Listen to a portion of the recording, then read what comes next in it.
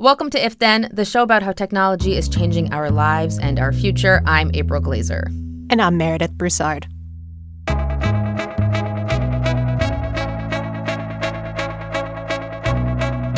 Hey everyone, welcome to If Then. We're coming to you from Slate and Future Tense, a partnership between Slate, Arizona State University, and New America. We're recording this on the afternoon of Tuesday, April 30th. First off, I'd like to introduce my co-host for the next 2 weeks, Meredith Broussard.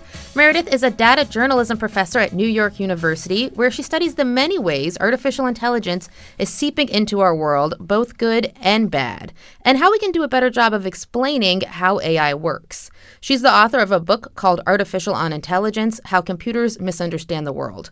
Meredith, I'm so glad that you're co-hosting with me this week. Thank you for joining. I am really excited to be here. Thanks so much. Yeah, I think it's going to be a lot of fun, especially because you're just such a deep expert on so many of the issues we cover, especially today. On today's show, we're doing a deep dive on the tech industry's obsession with fixing public education. First, we'll talk about how Silicon Valley is snaking its way into classrooms with the hopes of saving public education with its spirit of entrepreneurial tech saviorism. Meredith, who happens to be a professor on much of this stuff, has some historical context on the decades-long urge amongst technologists to replace teachers with computers. And then we'll talk to New York Times tech reporter Nellie Bowles about Summit Learning, an education program funded by Facebook CEO Mark Zuckerberg and his wife, Dr. Priscilla Chan. We'll also talk to Tom Henning, a parent in Wellington, Kansas, who decided to pull his son out of a local public high school after Summit Learning was adopted in the school. And as always, we'll end with Don't Close My Tabs, some of the best things we saw on the web this week. That's all coming up on If Then. A little over a week ago, Nellie Bowles at the New York Times, who we'll speak to momentarily, wrote a story about parents organizing in rural Kansas towns to end their school district's relationship with Summit Learning, a web-based curriculum that offers personalized lessons and keeps students in front of their laptops most of the day, instead of in a classroom in front of a teacher or learning together with books and other students, like how I went to school. Teachers do offer mentoring with Summit, though. The program, which was built by Facebook engineers, is currently in about 380 schools across the country and being used by some 74,000 students. But many parents and students have cried foul, noting that being in front of a computer all day has been physically and emotionally and socially damaging. We'll dig much more into Summit shortly, but first, Meredith, I wanted to get some context from you. Because in my experience, going to school and going to public school, K through 12, or actually I graduated early through 11, teachers were amazing. They were why I wanted to go to school. My teachers, I think, saved me in so many ways. I can't imagine what would drive technology entrepreneurs to want to phase them out. Well, I think that the easy answer is that it's cheaper. People imagine that if they get rid of teachers and they replace teachers with machines, they'll be able to save money in education. But I'm not convinced that this is actually a good idea, because we've actually had this idea that, we can replace teachers with machines since the 1960s. So if you go way back in educational history, there is a mathematician named Seymour Papert who started publishing at least in the 60s, and he was BFFs with Marvin Minsky, who's widely considered the father of artificial intelligence. And Papert, even though it was the pen and paper 60s, had this idea that computers were the wave of the future, and that someday computers would replace teachers, and using computers would allow students to have a more authentic educational experience. So this idea that's behind Summit is just a rehashing of a very, very old idea that has been tried multiple ways using multiple technologies and has failed every single time. Now, I will say that one of the useful things that Seymour Papert invented is he invented the Logo programming language. So if you ever did Logo programming with the little turtle, right, and you kind of sent the turtle around the screen to make pictures, that was Papert. And that was actually really foundational in our understanding of how to teach kids computer science. Now, like having teachers, though, or replacing teachers with software where we can learn, that's not the same thing as the importance of teaching computer science. I mean, we can have teachers and also have teachers teach about computers, right? And that's something that probably is needed in much more serious ways. Exactly. I mean, we have to break these things apart, right? Like we have to break apart the idea that we need better computer science education in schools and the idea that we need better general computing education in schools and we need better education overall. I mean, I would argue that one of the things that we need overall in schools is we need more money. We need to pay teachers more. We need to stop imagining that we can replace books with machines and we can just fully fund our schools so we can buy books.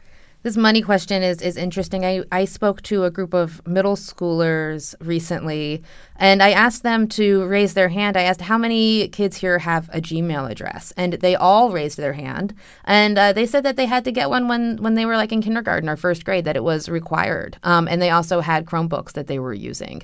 So it seems that that these tech companies have really been working to insert themselves very directly, very early on in student lives. I think a lot of that is a plan for instilling brand loyalty. Because one of the things I see in college students is they have this enormous brand loyalty to Google. So if you try and suggest that the information you're getting on Google might not be the best information on the world, they just look at you like they don't believe you. So you have this idea called techno-chauvinism that you write about, and it has to do with the kind of thinking that technology or that these tech companies can come in and fix something that's wrong here. And can you kind of discuss how that has worked in the education space? So it has mostly led to really high-profile failures. So techno-chauvinism is the idea that technology is always the superior choice. And what I would argue instead is that we should think about using the right tool for the task. So if you're teaching literature in the classroom, you actually do really want a printed book. And you want each student to have the same edition of the book. So everybody can open to the same page and find the same line, and you can look at the words together and have a social experience and an educational experience around the text. And if you're teaching computer science, of course you want computers. Like there is actually a curriculum out there that teaches computer science without computers. And it's meant for schools that don't have enough money to have computer labs. And I'm all for having access, but it seems pretty futile to teach computer science without the kids being able to actually write programs on machines. So there are some things that machines are really good for and some things that machines are not so good for. And in education, it's really important to think about what are you doing and what are the methods that you're using to get there and what makes the most sense, especially what makes the most sense for the people in the room, considering the kids' different learning styles or the kids' differing abilities or the kids' different educational levels. Okay, well, I think this actually primes us really nicely for the conversation we're about to have with Nellie Bowles and Tom Henning about Summit Learning. Tom, just to recap, is a parent from Kansas who pulled his son out, and Nellie is a reporter at the New York Times who wrote about this recently.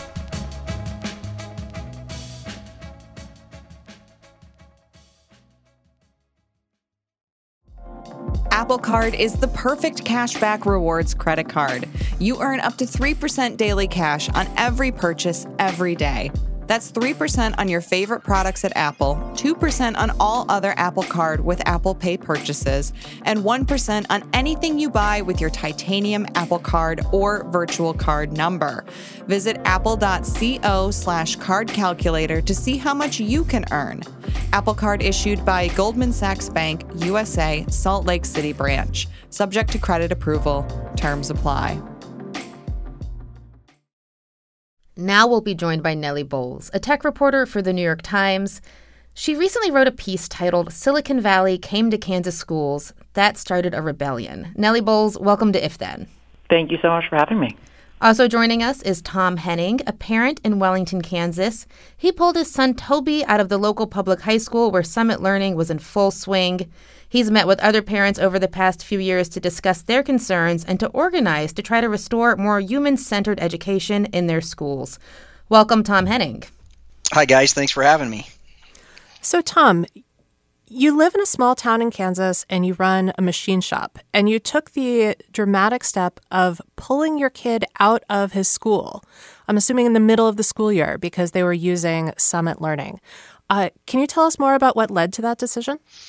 Actually, he had approached me a couple months after the school year started and asked if he could transfer because he didn't like it. And, I kind of told him, you're going to have jobs in life that you're not going to like. Just stick with it, tough it out. And it started making him a little bit depressed. He'd come home just almost in a trance, indifferent. He was a kid that just would go to school year round, would just get up early and just be excited for school.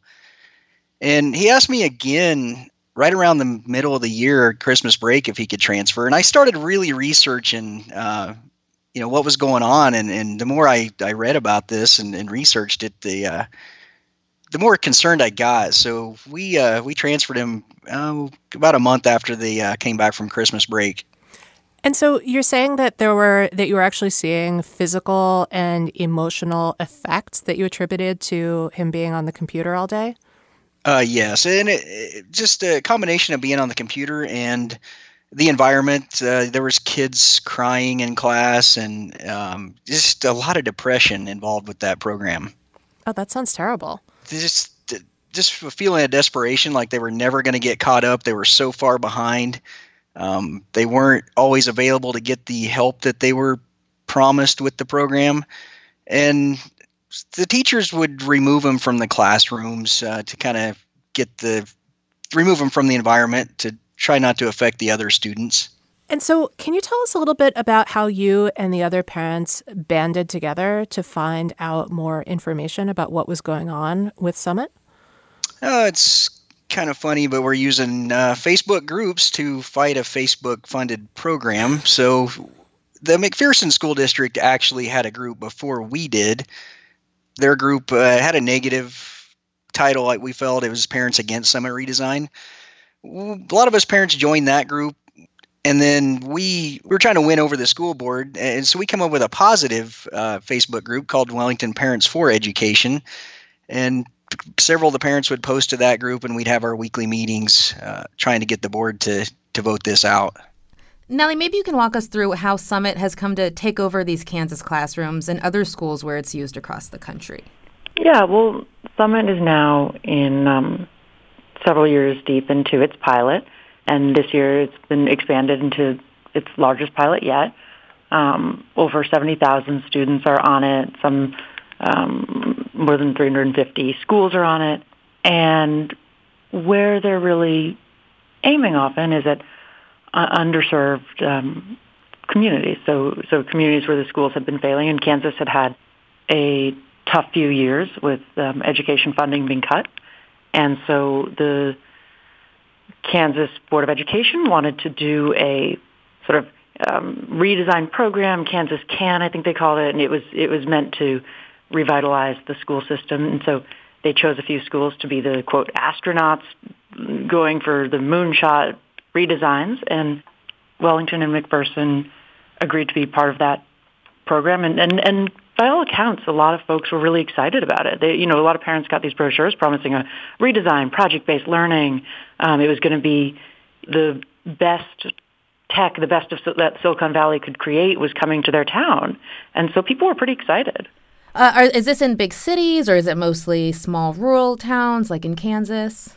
It's a mix. I mean, I would say mostly small rural towns, but you see, it's in Brooklyn where some students staged a protest a few months earlier. So it's all over. But I would say it tends to be in communities with schools that had been struggling. Kathy O'Neill has written a little bit about how inequality is manifested in these computational systems. So poorer students will be measured by algorithmic systems, whereas richer students will be measured by human systems. Is that something that we're seeing with Summit? Yeah, I think that's definitely something that we're seeing around the country with Summit and with a lot of other tech platforms. Certainly the wealthy of Silicon Valley are not sending their kids to Summit Public Schools. Now, how does a program like Summit come to replace teachers? Is that an institutional decision or is it an economic decision?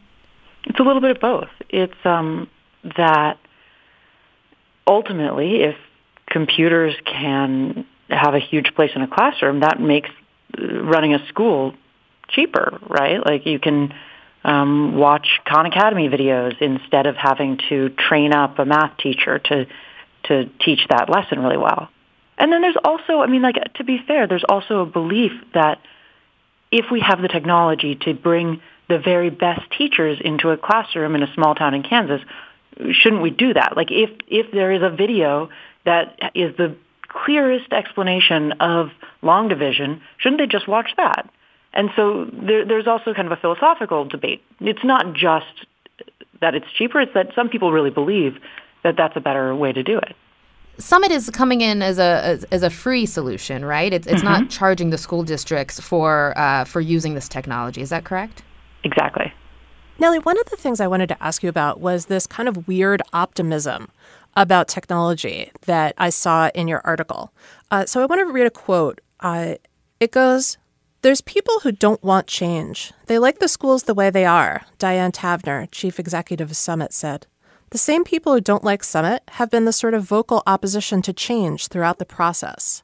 So a number of the advocates that you quote seem to be implying that technological change is inevitable and that in the future, all school would be online, and the people who are saying, I don't want Summit, are saying, I don't want the future and I don't want education. This is always the line that Silicon Valley uses, right? It's that if you're against what is being brought to you, it's just that you are wanting to live in the past or something.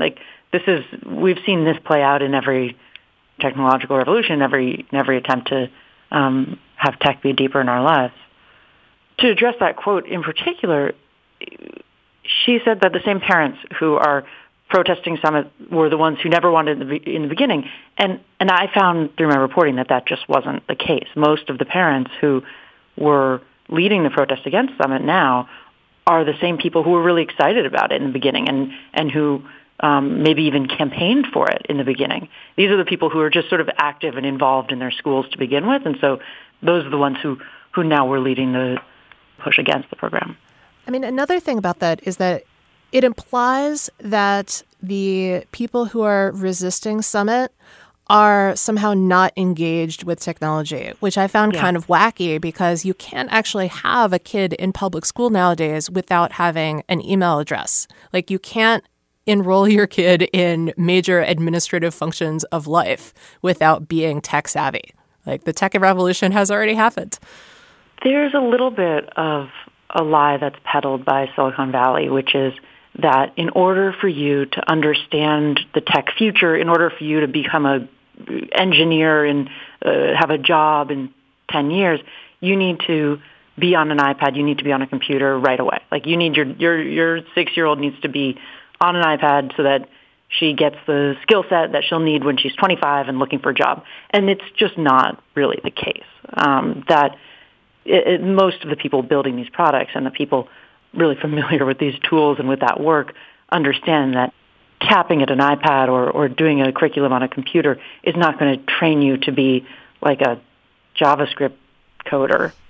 Tom, did you get the sense that your concerns weren't taken seriously? I know I was reading in some past reporting that you had concerns about the tremendous amount of data that was being collected on students. Can you tell us about your experience asking on that?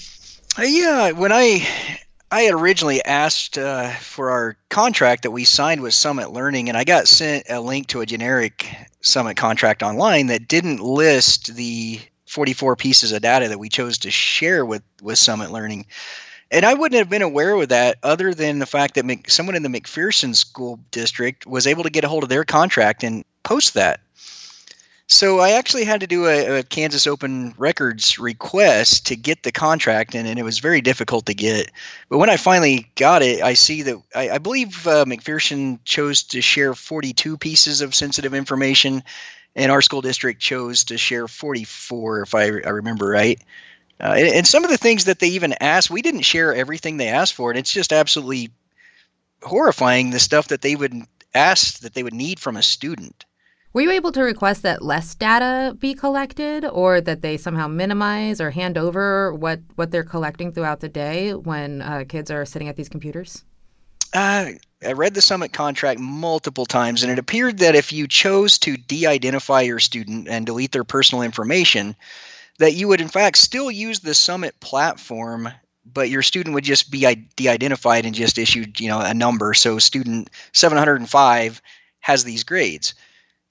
And the school district actually told me if I chose to do that he could no longer use the Summit platform, and his only alternatives were the GED program or to transfer him to another district.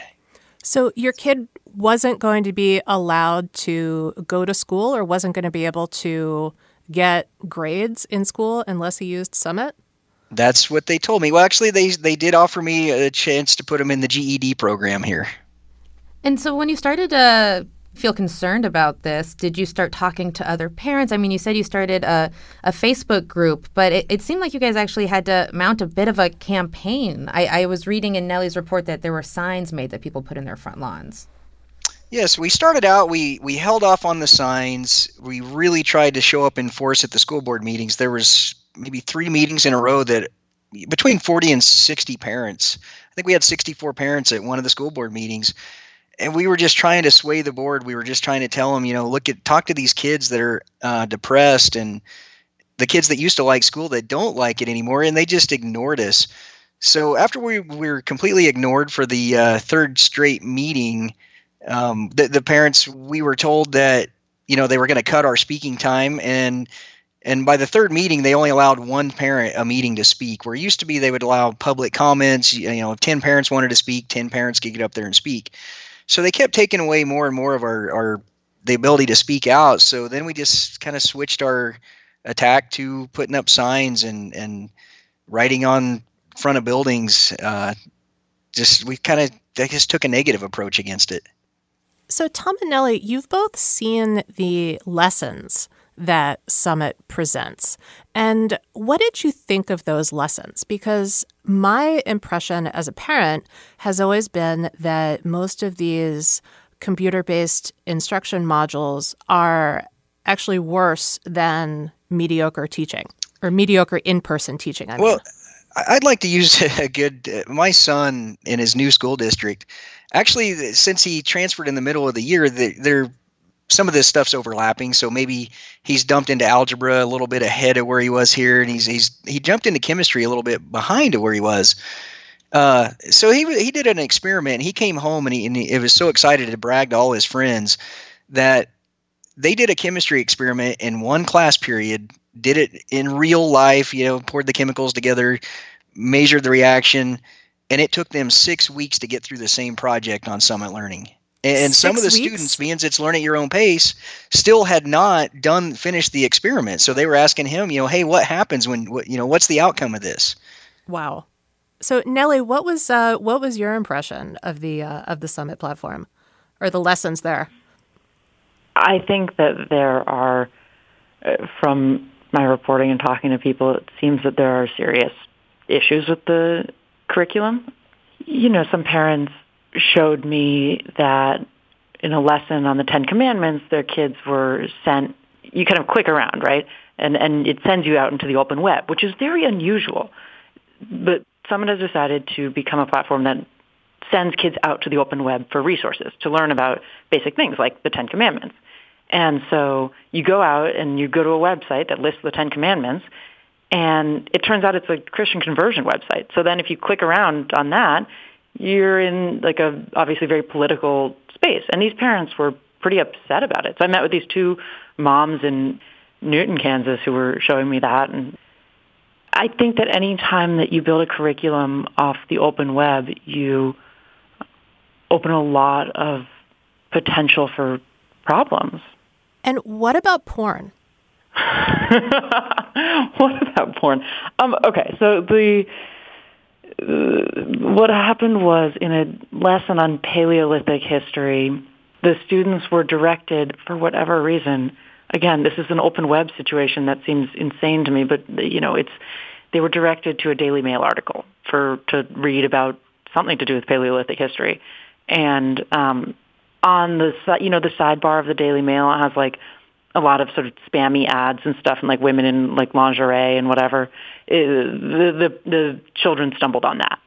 So that like Summit then was alerted and then took down the link, and Diane, the CEO, said it was a mistake. But she also said, listen, the Daily Mail's written at a very low Lexile level, very low reading level. We're always looking for resources written at a low level. So yeah, it was fair game.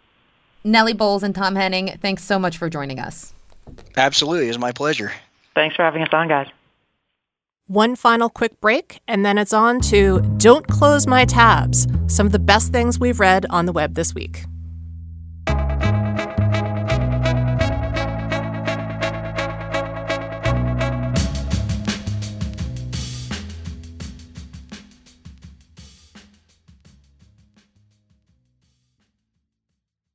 Our bodies come in different shapes and sizes, so doesn't it make sense that our weight loss plans should too? That's the beauty of Noom. They build a personal plan that factors in dietary restrictions, medical issues, and other personal needs so your plan works for you. Noom doesn't restrict or shame when you want to treat yourself. Their flexible program focuses on progress instead of perfection. You don't have to give up carbs or anything. And with their daily lessons, you can learn something new about your food choices every day. After just a few days of using the app, I learned how to recognize cues for overeating and how to choose the right foods to feel full. Stay focused on what's important to you with Noom's psychology and biology-based approach. Sign up for your trial today at Noom.com. That's Noom.com. And check out Noom's first ever cookbook, The Noom Kitchen, for 100 healthy and delicious recipes to promote better living. Available to buy now wherever books are sold. It's time again for Don't Close My Tabs. Meredith, what tab could you not close in your browser this week that you wanted to share with us? So I want to talk about a new book that is out this week called Wayfinding. It's by Maura O'Connor, and I found out about it because she interviewed me for a New Yorker piece this week about self-driving cars and a proposed constitutional amendment to preserve the right to drive a car. But it's this fascinating book about how pathfinding and wayfinding makes us human. So she gets to the neuroscience of how we find our way in the world, and it's also a really good look at why paper maps are so enduring in the digital age. Now, obviously, digital maps are hugely useful, but if you're doing something like climbing a mountain, you still take a paper map because it's really useful and you don't need to have a GPS signal to use it. I was just talking to my friend about this yesterday. I used to actually really pride myself at being able to find where I am on a map, a paper map, and then kind of help to navigate in the passenger seat on whatever road trip I was on. But now I've kind of lost, I don't know if I've lost the skill, but it's something that I don't do anymore, but I enjoyed it. Yeah, it was really wonderful, wasn't it, to be able to take a paper map and kind of feel like you were learning a new place. It's interesting. Yeah, I feel like Google Maps has kind of infantilized us, or it's given us this hand-holding that's really disorienting in terms of having a sense of place and really learning about where we are when we get there. I'm excited for this book, actually. It's going to be really good. It's going to be really good. A sense of place is so important, isn't it? It makes you feel more at home, and it makes you feel like you have a place in the world. Totally. And, every place we visit is different and you have to learn about those differences. But when you don't get to learn about those differences because you have something mediating telling you exactly how to get from point A to point B and you don't have to look up to find where to turn or get that direction from someone else or find that landmark or that third red light, you kind of forget where you are a little bit. So this is interesting. I was just talking about this recently with my friend, and I'm sure it's something that other people have discussed too and have thought about. So great tab. My tab this week is also about travel a little bit. It's in the Wall Street Journal. It's about seasteading. You've heard of this concept before, right, Meredith? I am so fascinated by seasteading. I love the idea that people are going out and taking old shipping containers and like lashing them together, and they're imagining that they can just do this and make their own private island. It's hilarious to me. It's hilarious. It's been happening for a long time. Peter Thiel has invested in it, somewhat infamous entrepreneur and also a Facebook board member. This article that I read this weekend is called "A Libertarian Nirvana at Sea Runs into a Stubborn Opponent, the Thai Navy." And it is about a man named Chad and his girlfriend, Subrani, and I hope I pronounced that correctly. And they built a vessel that they cast out, some miles away from the Thai shore. And it had, a full living accommodations and solar panels. But the Thai Royal Navy I guess took it over and was said that this was kind of a hostile vessel that they had anchored into the waters, and that they were afraid that they were starting a cult. This guy Chad and his partner had made some money from Bitcoin quite early on, and we're actually not investors in this, but we're hoping to start a movement with other potential seasteaders that wanted to also kind of cast out at sea. He says specifically that this was kind of the closest he could imagine getting to Ayn Rand's novel Atlas Shrugged, where kind of a secret enclave cut off from the rest of society is discussed. He said this in a YouTube video about their venture. But it seems that it has been stopped by the Thai Navy. They were commandeered, and the Thai Navy saw them kind of sitting out in their waters as hostile and not as kind of a separate, free nation, separate from government control. It sounds like the Navy was quite reasonable in being concerned that they were a cult. Yeah, they did have a community of investors. They were hoping to build about 20 more seasteads, as they call them, which are these kind of self-contained boats or barges, or however you want to think of them, where people can live isolated away from governments and away from society. And I mean, they do all share the same fundamental political ideology, which is that they want to be free from government control, and that they see governments, just the idea of government at all, as something that is an infringement on their basic rights. So they were calling their boat the Exley. It was named after the Roman numerals XLII 42, which they say is the answer to the question of the universe spelled out in Douglas Adams' book, The Hitchhiker's Guide to the Galaxy. So they certainly do have texts that they're referencing. They certainly do have a philosophy that they're pioneering, and that they've gotten other people to join along with them. And this is just an example of it not working. So I recommend people read this article. It was a entertaining read, also a real head scratcher, and also something that's actually happening, that people are trying to do this. And I'm not sure that this is going to be the last time they try to do this, because it seems that there are people with a lot of money who want to make it work. So something I'm going to continue to follow for sure. And that actually does it for our show this week. You can email us at ifthen@slate.com. Send us your tech questions, show and guest suggestions, or just say hi. You can follow me and Meredith on Twitter as well. I'm at April Laser, and Meredith is at Mayor Broussard. Thanks again to our guests, Tom Henning and Nellie Bowles. You can follow Nellie on Twitter at Nellie Bowles. And thank you to everyone who has left us a comment or a review on Apple Podcasts or whatever platform you use to listen. We really appreciate your time. If Then is a production of Slate and Future Tense, a partnership between Slate, Arizona State University, and New America.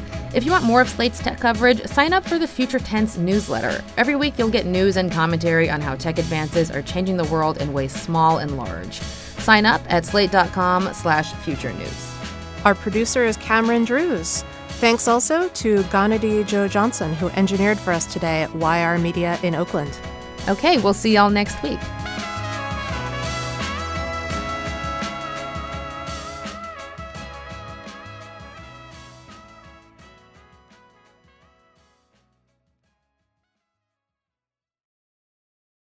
This is the story of the one. As head of maintenance at a concert hall, he knows the show must always go on. That's why he works behind the scenes, ensuring every light is working, the HVAC is humming, and his facility shines. With Granger's supplies and solutions for every challenge he faces, plus 24/7 customer support, his venue never misses a beat. Call quickgranger.com or just stop by. Granger, for the ones who get it done.